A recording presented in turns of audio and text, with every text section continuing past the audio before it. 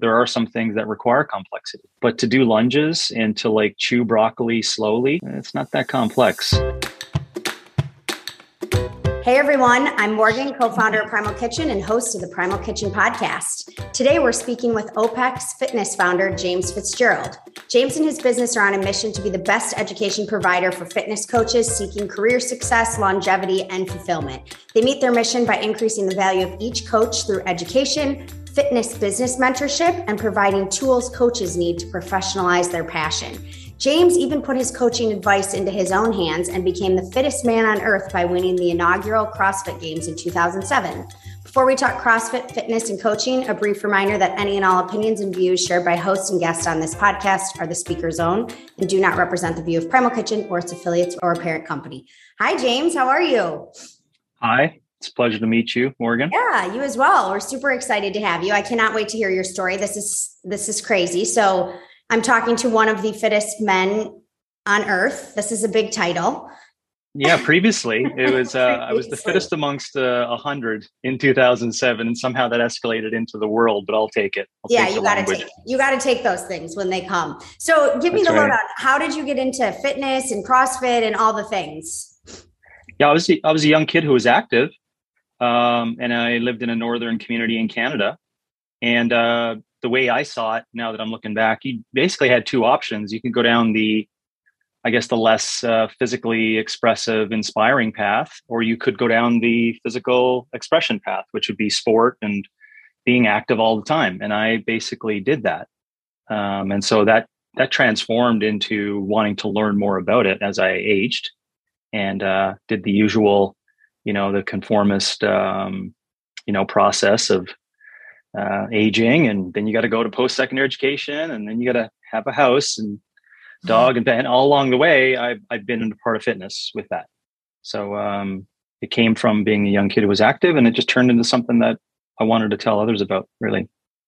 Fabulous. And what sport were you doing? All the sports growing up? Yeah, all of them. I specialized more so with soccer and hockey towards the latter part of my high school career, but I always loved doing it, which is why, I loved fitness, I think, in the end, because I just like trying to be good at a whole bunch of things. Yeah, for sure. And so do you think like growing up, this was instrumental in kind of keeping you out of trouble? Or you said you can go like one of two routes. I'm the mom of two boys with a third boy on the way. So I need like all the tips on how you feel like that influenced your early childhood. Yeah, for sure. I'd hesitate to say that my path would be something that could be role modeled. I think that, this was like the late 70s and the early 80s in a town of 3,000 in northern Canada. So that kind of lays out exactly what the upbringing was. This town was kind of brought together by iron ore and natural resources from the ground. So, and just give you an idea, you would freeze to death if you went outside, during, 6-7 months of the year.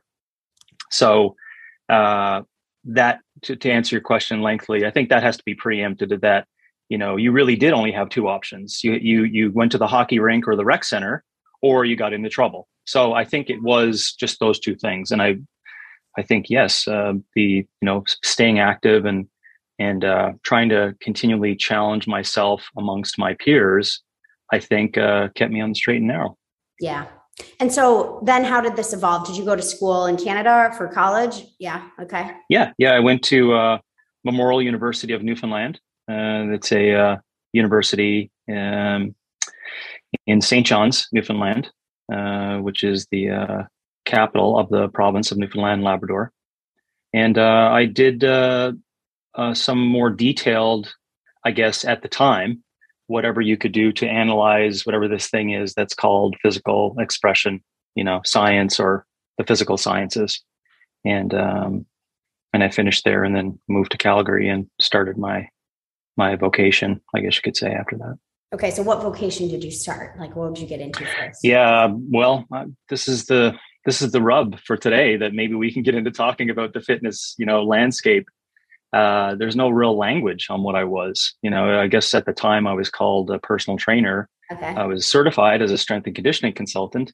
But deep in my heart, but I couldn't put language to it. At the time, I was a vitality consultant. So a consultant for someone who wanted to somehow, participate in nourishing themselves so they could navigate this planet for as best as possible. Right. But I didn't have any language for that when I was, in my early ages, but it was called, that at the time. Yeah. So since the mid 90s, that's been my title, whatever that is, life and lifestyle and fitness consultant, et cetera. Yeah. And so when you say that, like vitality, like it encompasses so much more than just like the title of personal trainer. So like what things went into that? What things go into that? Like if I were to hire you, what goes into that? Yeah. To get you, to kind of figure out, first of all, where you sit on, your perception of what vitality means.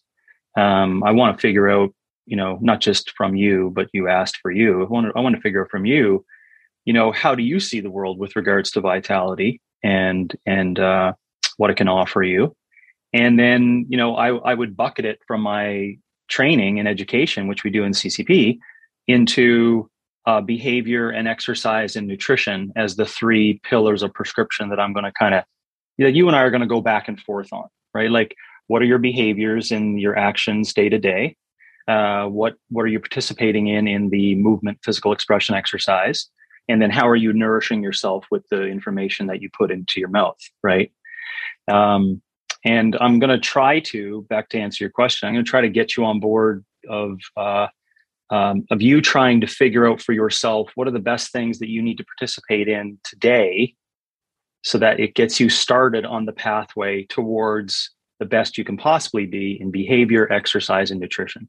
So that culminates in a definition, which if you stretch it out for 80 years, results in what I define as vitality. It's someone's continual search for their best expression of themselves, physically, cognitively, emotionally. And I think you can do that if people are given what I would call the freedom to like think about those things and the freedom to have conversations with people. And that's what we try to get coaches to do. So cool. So you started working with people individually, and then when did OPEX Fitness come into the game? Yeah, well, OPEX was kind of there all the time, except without naming, Okay. So I started the naming of the business in 99. And that's why we say we've been in fitness since 99. But I was doing whatever that was as James Fitzgerald prior to that. It's just that's when I started the business. It was called OPT. We moved to Arizona in 2011. And OPT was used as a personal training concept down here. It wasn't trademarked, but we didn't want to do the back and forth of right of first usage and all that. So we had to change our name. So it's been OPT, OPEX, quote unquote, for that period of time. Yeah, cool. Since 99. And the focus shifted. Are you like more to helping coaches, or are you still more helping individuals? Yeah. Good question. I think it's I'm not sure really if it's going to be the future evolution of a coach, into mastery and et cetera, where that goes. But I've been very grateful that was my path. I think though, worlds colliding or different, things colliding in culture, the rise of information technology, the .com boom, at the end of the 90s, coaches were seen as this like real, big emblem in society as someone who's going to be a consultant that's going to help you with all the things that you want to do towards vitality, et cetera. And through that coaching, yes, I was coaching a lot of people in person for that period of time, late 90s till 2008, 2009, 2010. And then at the same time, I started to see that a lot of people were asking about why, essentially one question, but there was a lot of questions like, why did I enjoy my job so much? Because it was kind of at the point in time where, a lot of my clients would look at my profession and where I stood in the community and say, gosh, there's some kind of secret ingredient as to what you're doing and why you're enjoying what you're doing. And of course, with those questions just starts to, culminate in me putting together an education program to like answer those questions. Like, well, what would I do if I was to help another coach try to get into the same position and enjoy the things that I do inside of fitness? And that's where I started the CCP, which would be like the second half of that career that I just gave you, Cool. of being, in person all the time, and then educating coaches to kind of, have a larger impact, I guess, or make the attempt to have a larger impact. Yeah. So, God, so many things. I want to get into like the modalities on the program. I want to talk CrossFit, but first I'm curious on this topic of just enjoying your job. Like, tell me more about that. Like, have you just always loved what you do? Have you known you always wanted to go this path? Like, yeah. Because, we've got this great resignation upon us and everybody's certainty. Yeah, for sure. I do think a lot about vocation. And I think it's just because of what I do today, which is coach a lot of coaches, and the entrepreneurism and marketing and, all the things are inside of that for economy. So I think about a lot. I don't know if I can answer your question though, succinctly by saying that I thought about it. I really didn't. I don't know if my brain was developed enough, honestly, at the time to kind of think about that. Do you know what I mean by that? Like, it's, I'm just doing what you kind of just fell into it. It wasn't like some predetermined, this is going to be my path. No, I know what I want to do for life. Gosh. Kind of followed the signs. Yeah, gosh. I think the only paper trail we could probably connect is physical expression, right? Like, as a young kid, I loved, doing the suicide sprints on the ice rink at the end of practice. Like, I loved taking on other people. So there's something in that, right, that I tried to like maybe develop myself more out of, or express myself to a level that I could learn about myself, right? And then, I think that kind of maybe stepwise led to that, but I can't be sure. And I forget what the first part of your question was, but yes, I have always enjoyed it. I have always enjoyed it. There's been lots of, but the challenges, there's not lots of challenges, but the challenges have always been, met with like, "Ooh, this is a good challenge," as opposed to like, "Oh my God, that's such a challenge." Yeah. So I think I've always enjoyed it. And I wouldn't want to, make any generalized statements to say that you just got to believe and, just put your head down and hustle and things will work out. I don't know about that. I think that,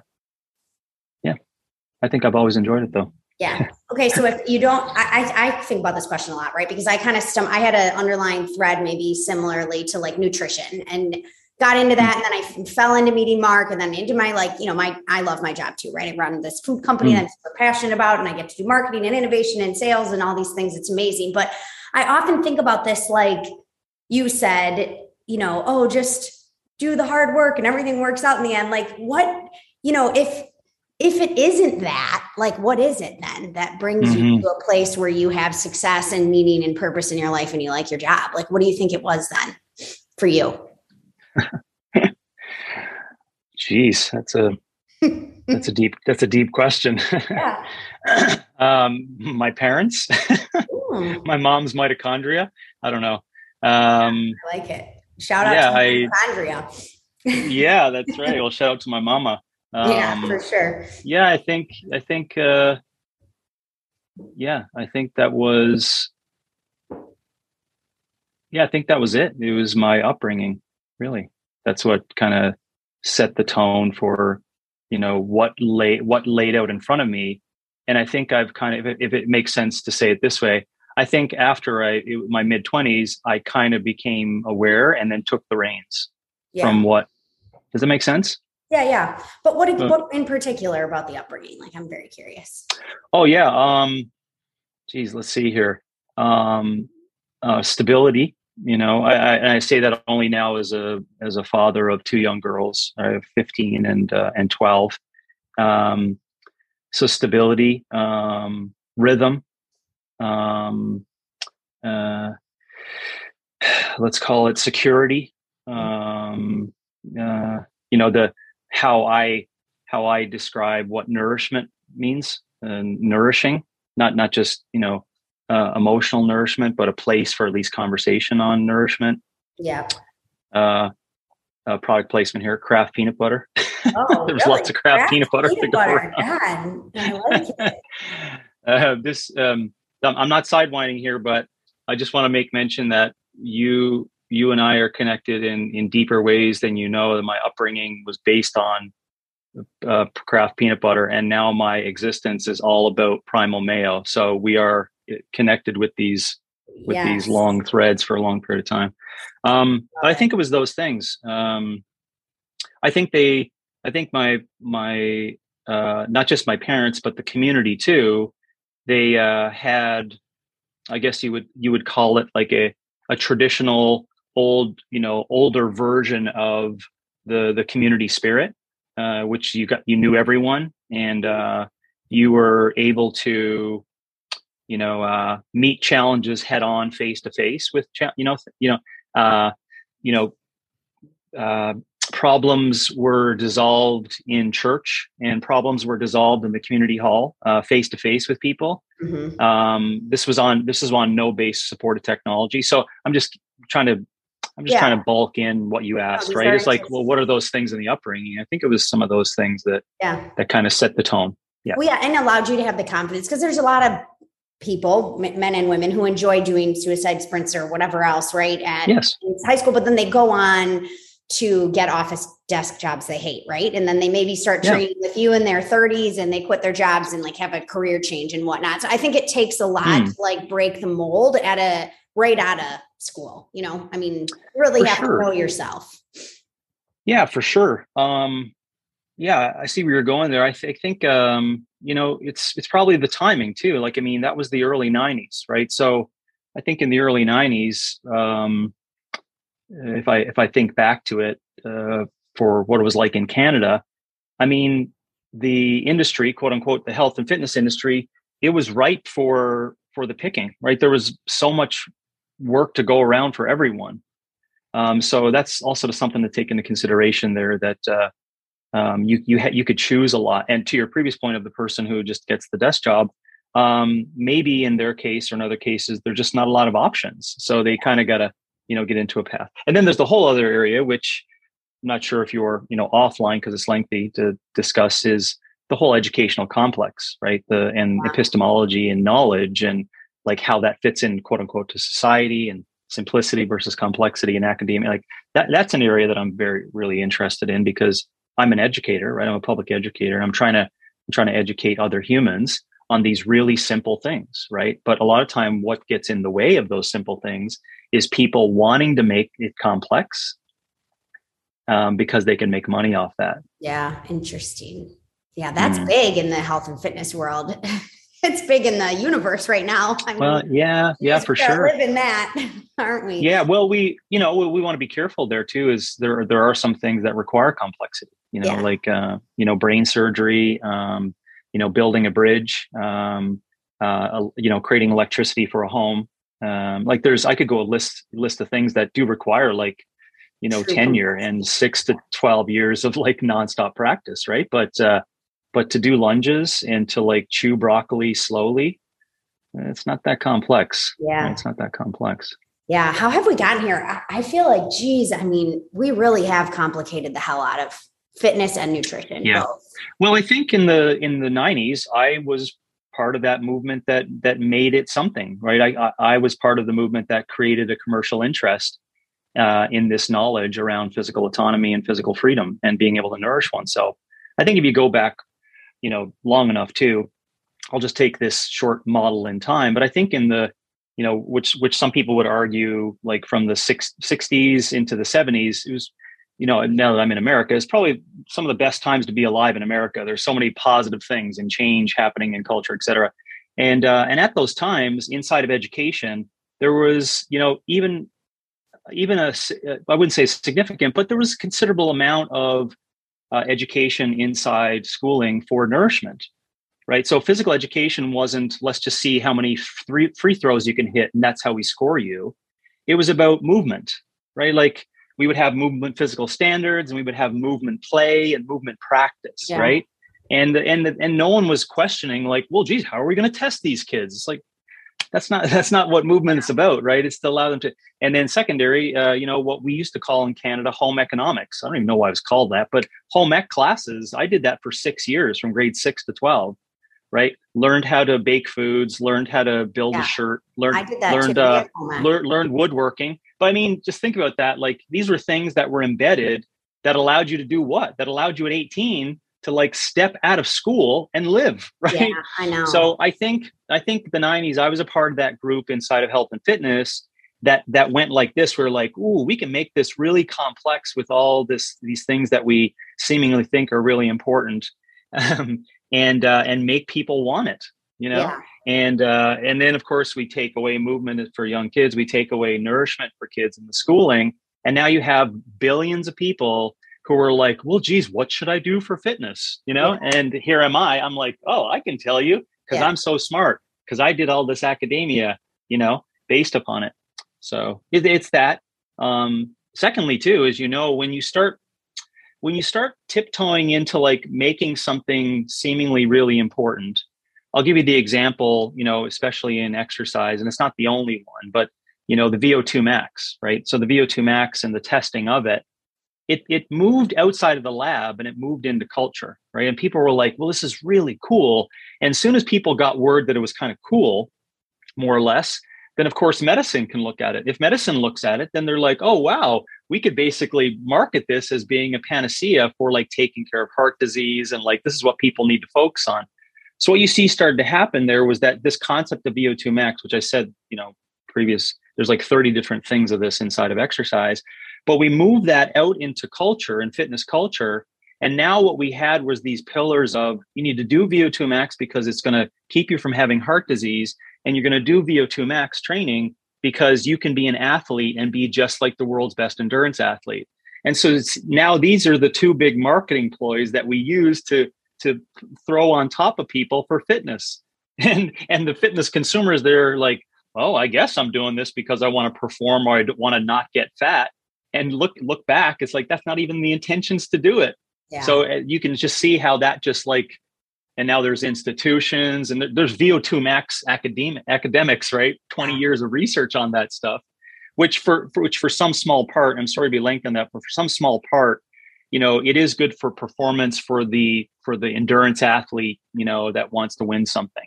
But how that carries over to vitality, you know, so I'm hoping I can give some insight into how we've made some things or one thing ridiculously complex. Yeah. Ridiculously complex. I think there's a third group of people that is like, okay, I want to get in shape, but like, oh, I have to do this VO2 maxing. I don't understand this. And then they're just like, fuck it. I'm just going to eat my McDonald's and like go for a walk maybe, but I don't even want in on this game because this is way too complicated for me.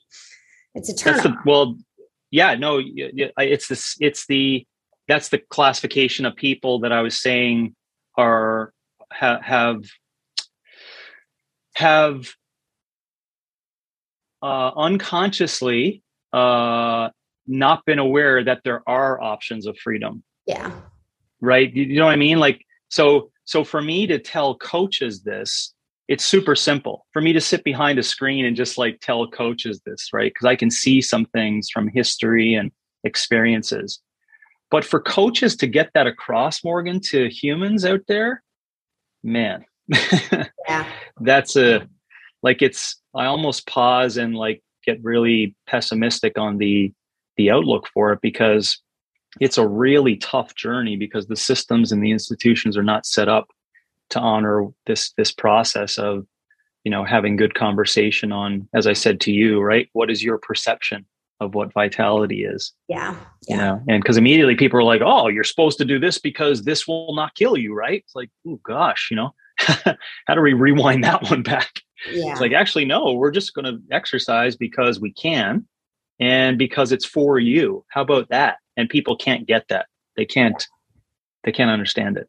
Yeah. So you've been talking a lot about simplicity. Like, how do you break it down then? Nutrition wise, fitness wise, and I guess the behavior stuff you talked about. Like, give it to me then, simply. Yeah. Well, you start with those three buckets of behavior, exercise, and nutrition. And you create simple language.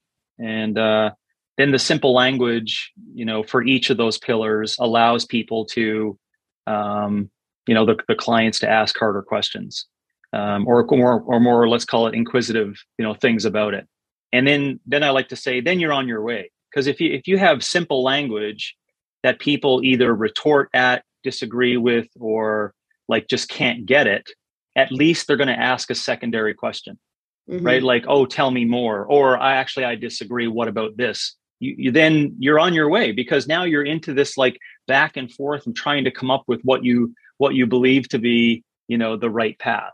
Yeah. So, simple things for exercise is we'd say patterns of movement one day. And I'm going to, use this as a little experimentation to see what you think about that, to see if it's simple enough. But we say patterns one day and pacing another day. And what that means is that you're going to do resistance one day and you're going to do aerobic work another day. And then I just pause. And I tell people, based upon this premise that we want to do exercise and move every day forever, you're going to press replay on that and you're going to do it for the rest of your life. And I'll just pause there and stop and say, so what's your thoughts on that? And then with their questions back, at least it gives me an idea as to where they sit on their journey towards like making it as simple as possible. So if someone is, just out of college with a kinesiology degree and finished a Division I sport, you can imagine what they're going to ask in the next question, right?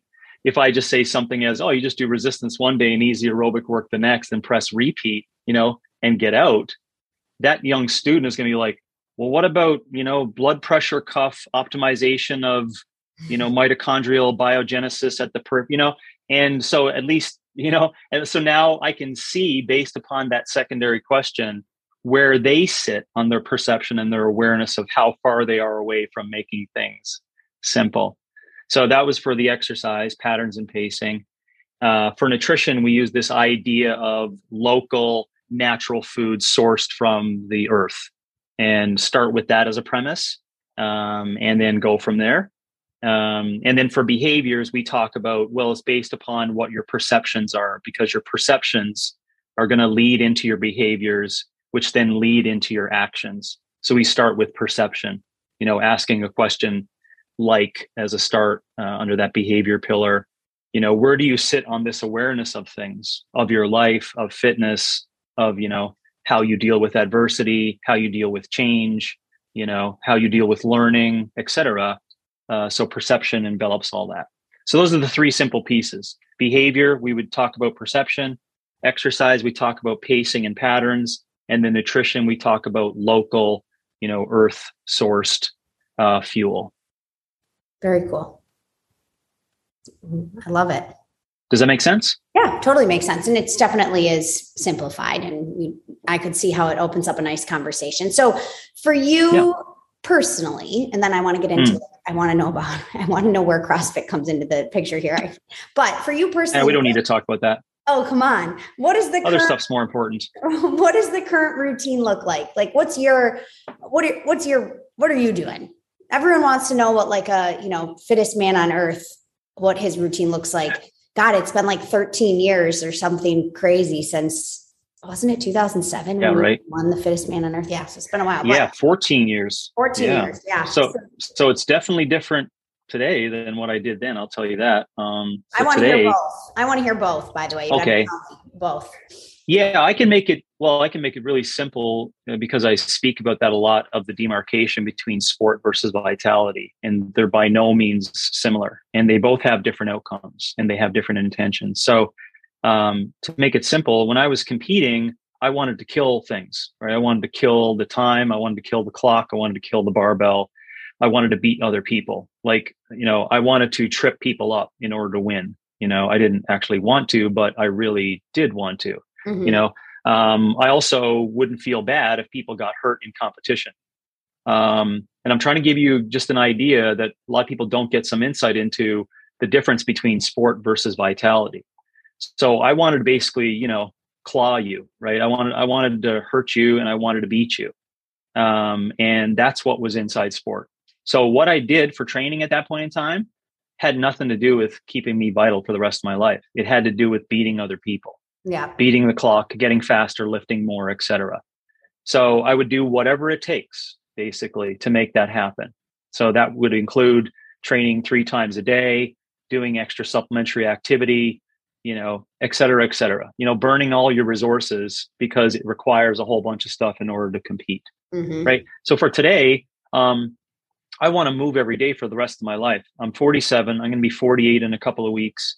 And, without anyone else having a good analysis or assessment of that, I think mechanically, I probably got another 25 to 30 years in me that, before I'm either relying on robot parts, or, I'm really going to have to take a real good look as to how mechanically head to toe I'm going to be able to survive and stay functional. So I got really, 25 to 30 years left where I want to enjoy movement with those around me. And I want to move every day because I love it. It's an opportunity for me to meditate on things and to continually to connect to that, young kid around physical expression and learning about myself and et cetera. It also, keeps me from being restless. It also keeps me from, getting into trouble.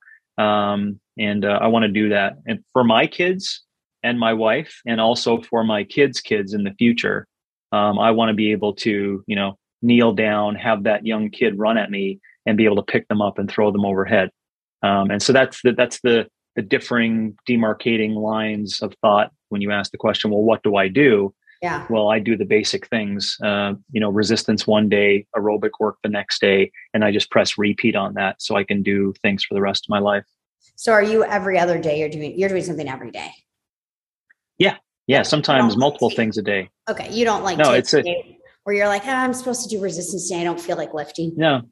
Again, the whole concept, again, it's lengthy, but the whole concept of our language, just like with you and I talking now, you and I both have to learn that, where did we come up with this language that says day off, right?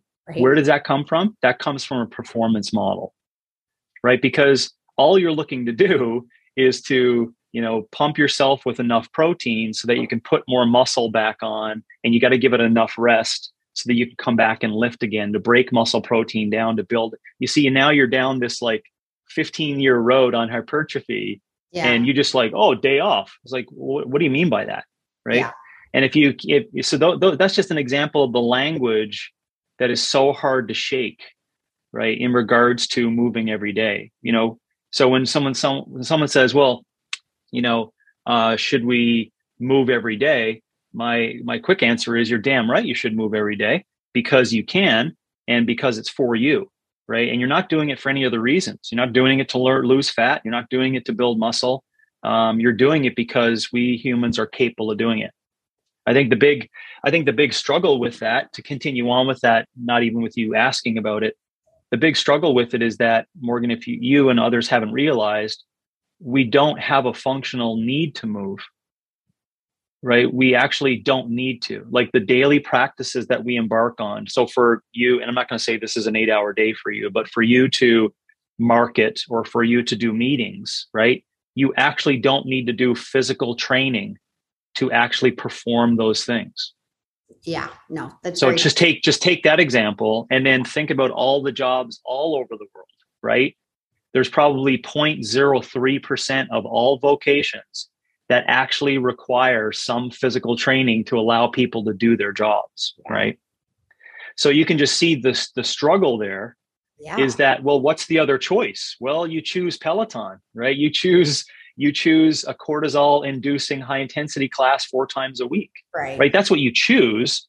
And then you just say, oh, I do it because, I don't know, that's what you should do, right? Like, no, that can't be the reason why you do it.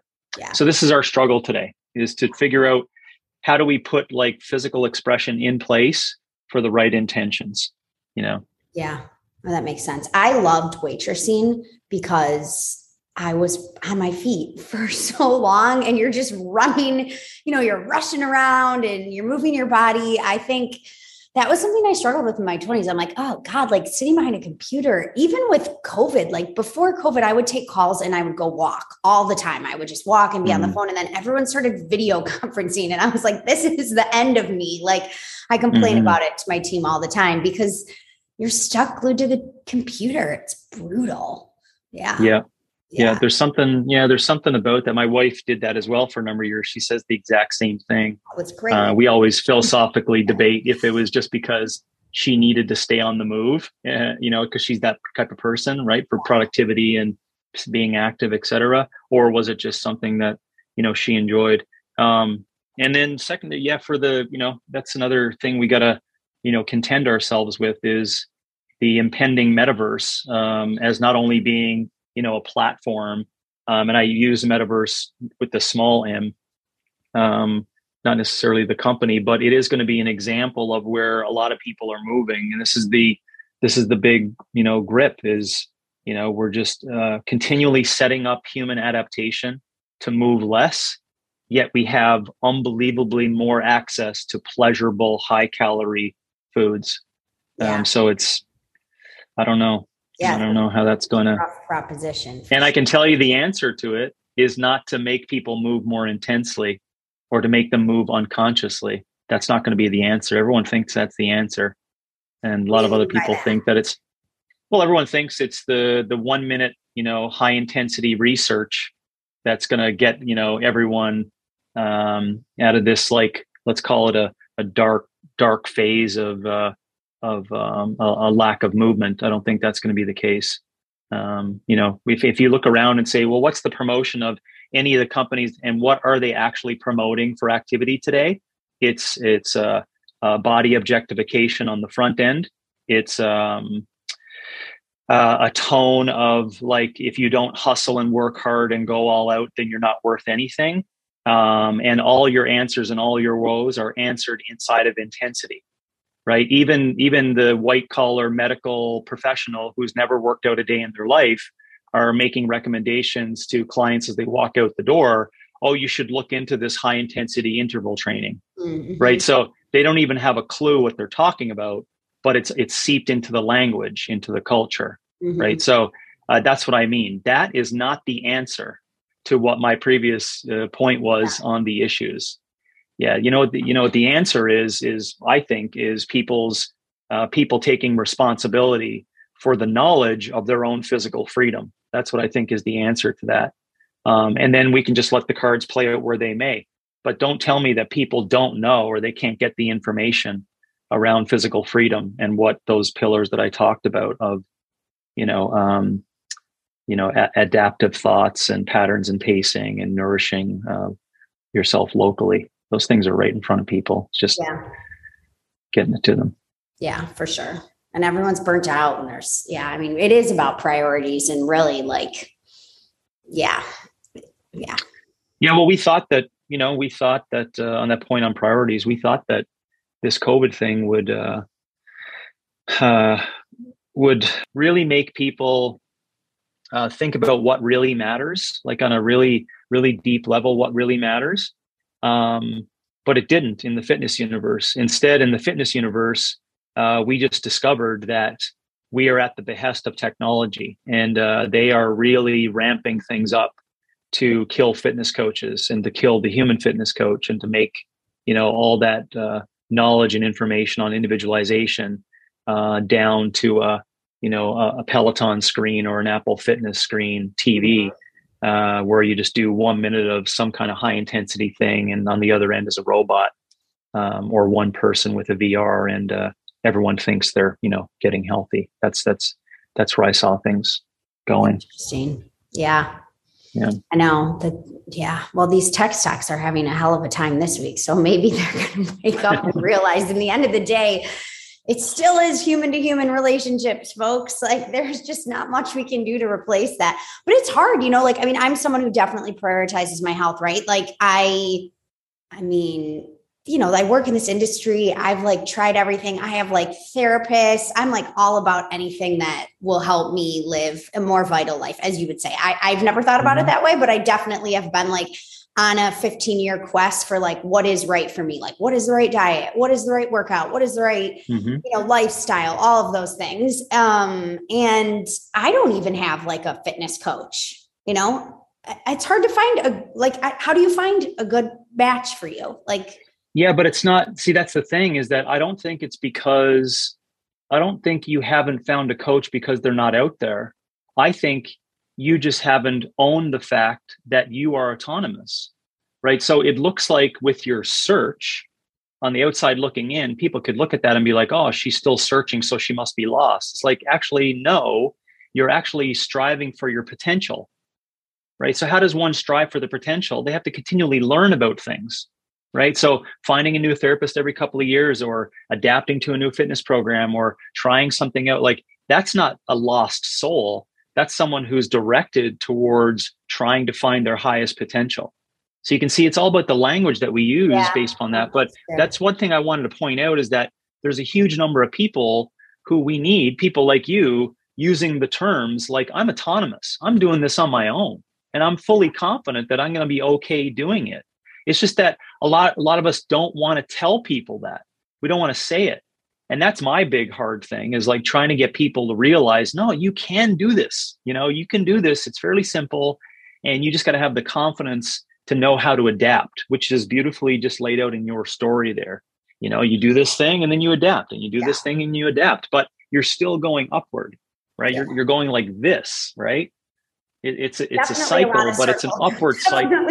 Yeah, but that's the path. That's the journey. That is the path. That's the path, and that's how it's done. Anyways, I quit a lot of jobs in my 20s, let me tell you. So I hear you. And it wasn't until I met Mark that I really, a lot of tears, a lot of searching, I guess. Yeah. But you were working towards your potential the whole time. Yeah. And do you guys with OPEX, is there can you connect, if someone's listening and they're thinking like, man, I really would love to work with someone who is trained in this modality or has this philosophy, can they find a match through OPEX, or where would you direct them? Yeah, I would say, it could be through OPEX. I'd be really nice if, you were in an area where we had an OPEX gym, or there was an OPEX coach who could have a good conversation with you, because that's basically what we do up front. But I would ask that person who's listening in, if you've never heard of OPEX in the beginning, or you don't know where to start, I would say do your research, right? You gotta go out there, and that coach who's on the other end that you ask questions about, that has to be good for you and suitable for your lifestyle. Up front, they should have at least 60 to 90 minutes unpaid, I would say, to start, where they just want to have a conversation with you. That should be the first relationship building aspect. And so the listeners, go find someone who, yes, has the skills in behavior, exercise, and nutrition to help you for the vitality concept. But I think they're going to be able to say, hey, what's most important for us is to sit down face to face and have a conversation. So then you as a client can then say, well, these are my things and how I see the world in regards to what fitness is. And then the coach gets their opportunity, right, for a couple of minutes at least, to talk back and say, well, this is what I think what might possibly be best for you. And then the client says, well, these are the things that I'm coming on board with in this relationship. And then the coach says, well, these are the things that I would have as expectations, as well as where to take this, how I can help you, and how we may have to use other areas as resources to help. Do you see that? That all culminates in a 60 to 90 minute, at least a conversation where at the end, the client can go, you know what, it's probably not the best for me. Mm-hmm. But the only other option today, Morgan, is available is for them to just knock on the door, and then all of a sudden they're in this whirlwind, sensational lights and camera and fast shit. And they get spit out on the other end. They're breathing really hard and they're sweating, right? And they don't even know where they are. And the coach is like, so sign up now? Yeah. And the client's like, oh yeah, I guess if I'm going to be getting that all the time, I guess we should do this. So that's not, of course, I'm just painting a picture, but that's essentially what it is.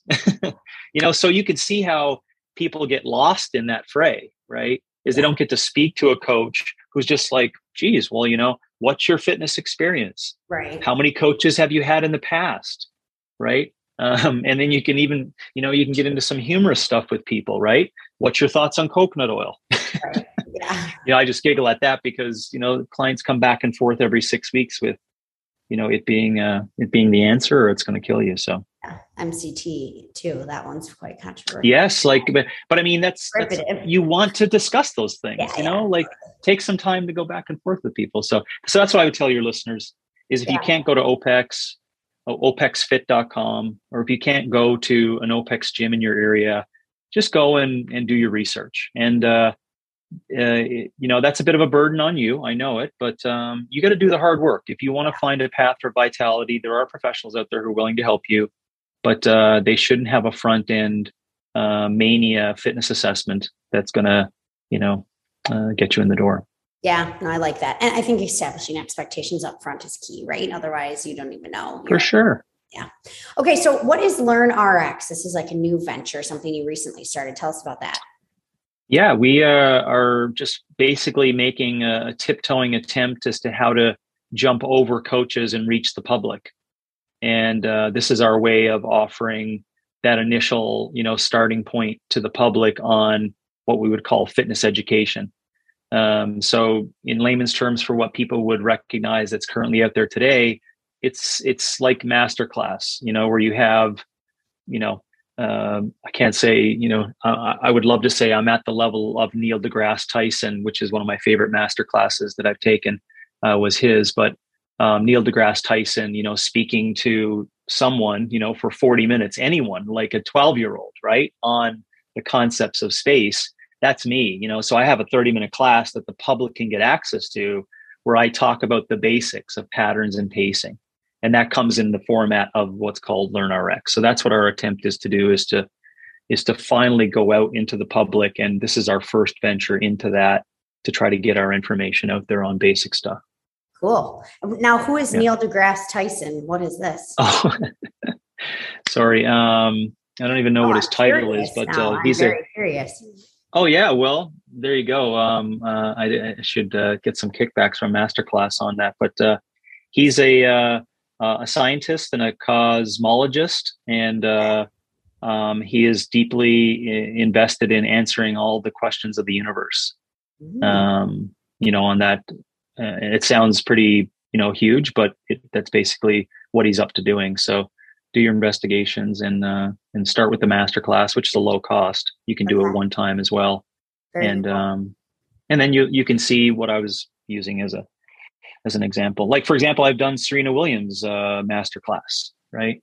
And my girls have watched her masterclass on tennis participation.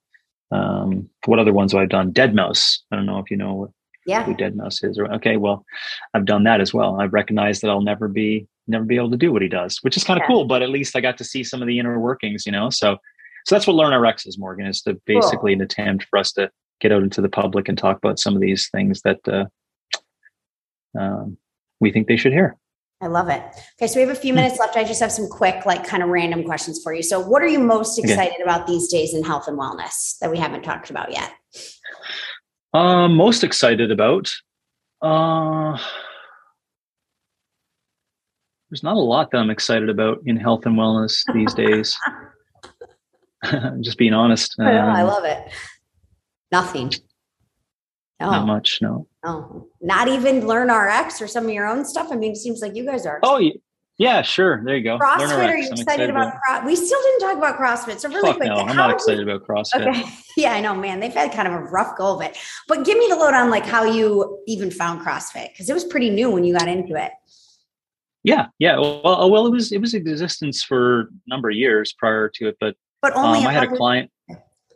Yeah. I had a client who was a fighter who went to this fight camp, and a number of the fighters were doing this thing called CrossFit. He came back. This was 2004, I think.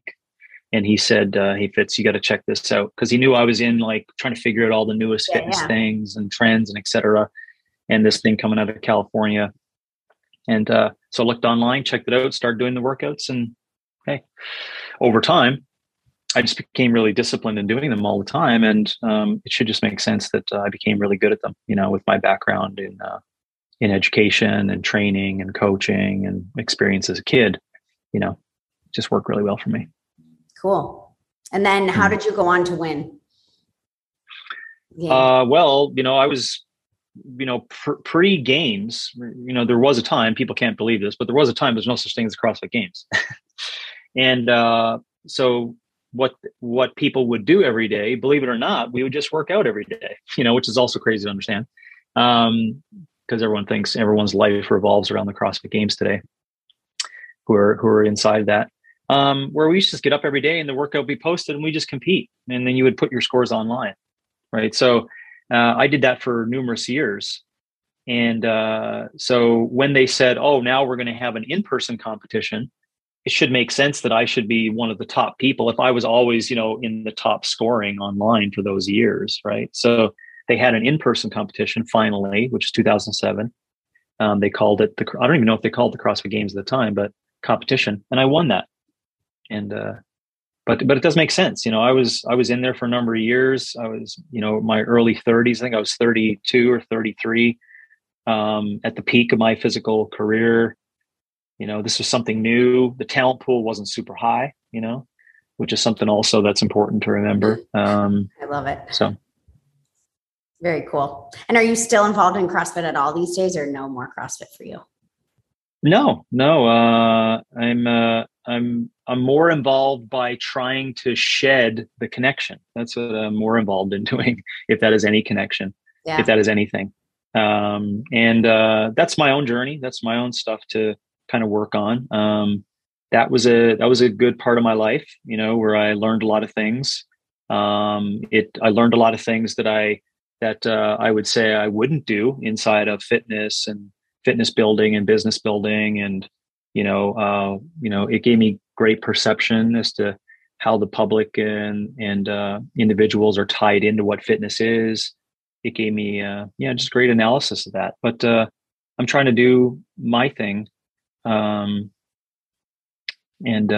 hopefully I can, make some impact on coaches' minds for what these truths and principles are. Very cool.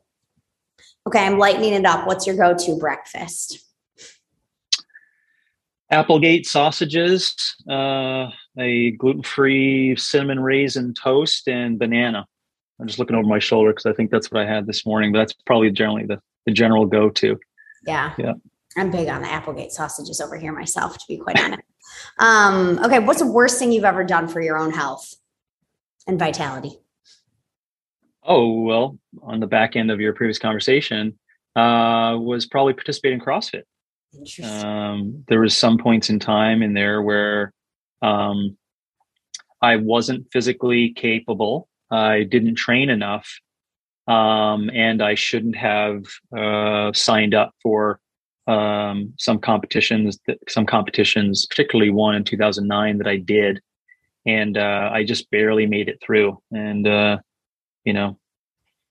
you want to combine all those things we know about athletic failure or system failure, the bonking, organ failure, post-traumatic, issues, medical intervention therapy for a couple of years just to get you back up and running. That was my story. So I would say that participation.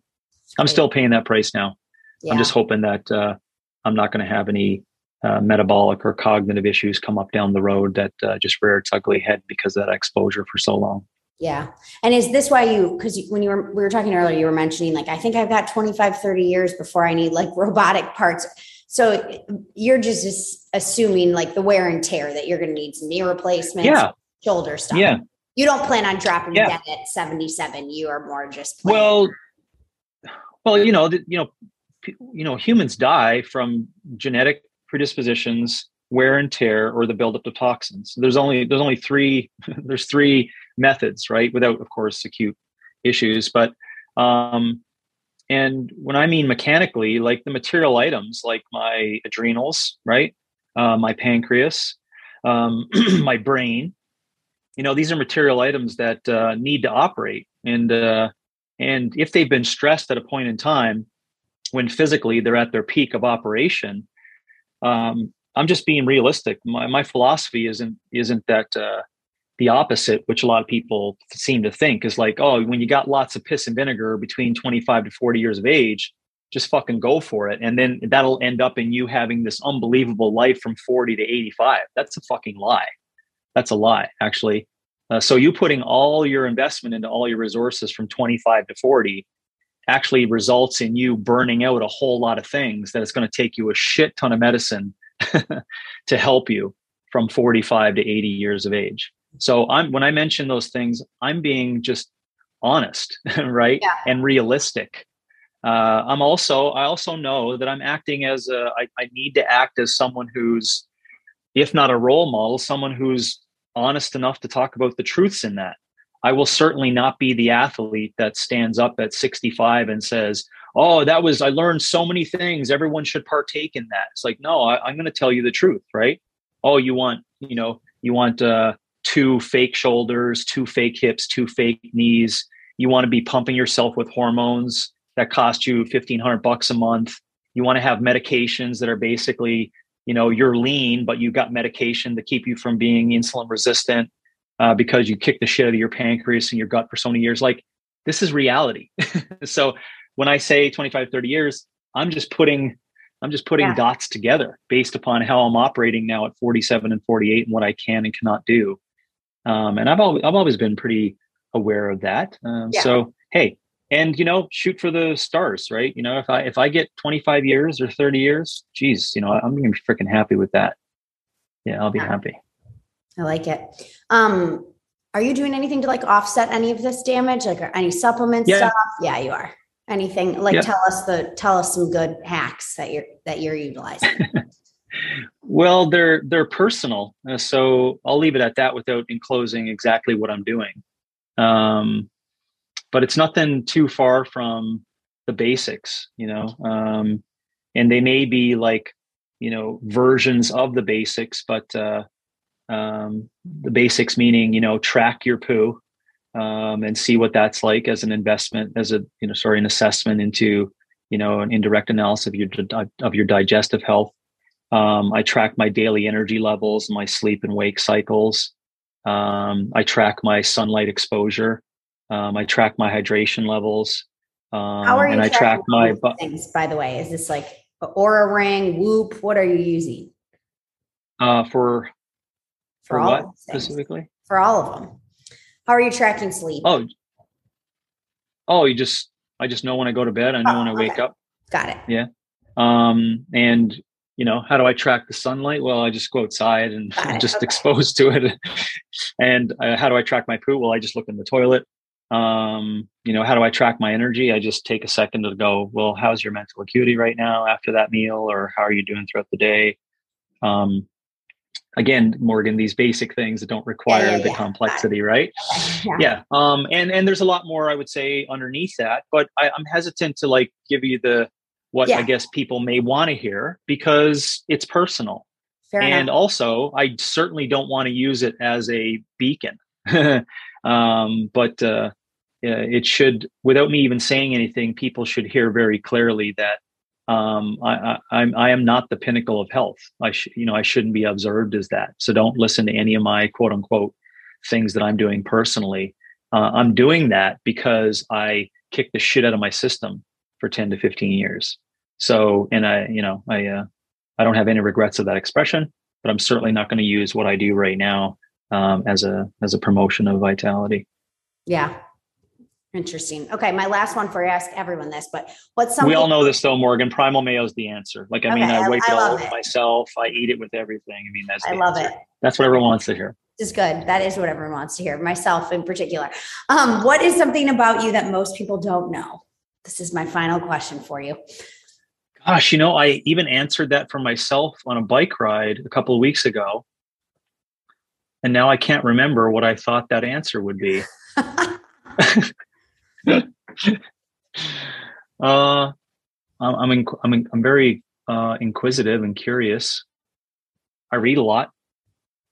I think people know that about. I read a lot. That could be fiction or nonfiction. Fiction or nonfiction or both.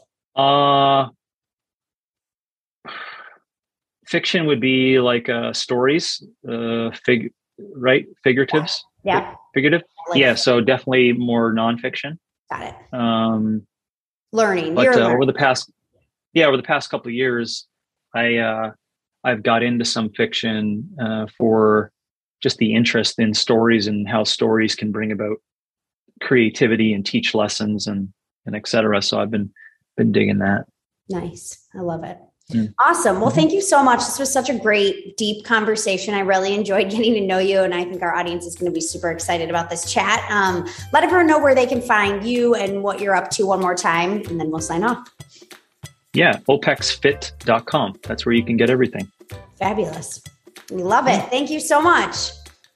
Thank you, Morgan. Thanks for the questions, and good luck with your continual upgrade in your potential. Thank you. I'll need it.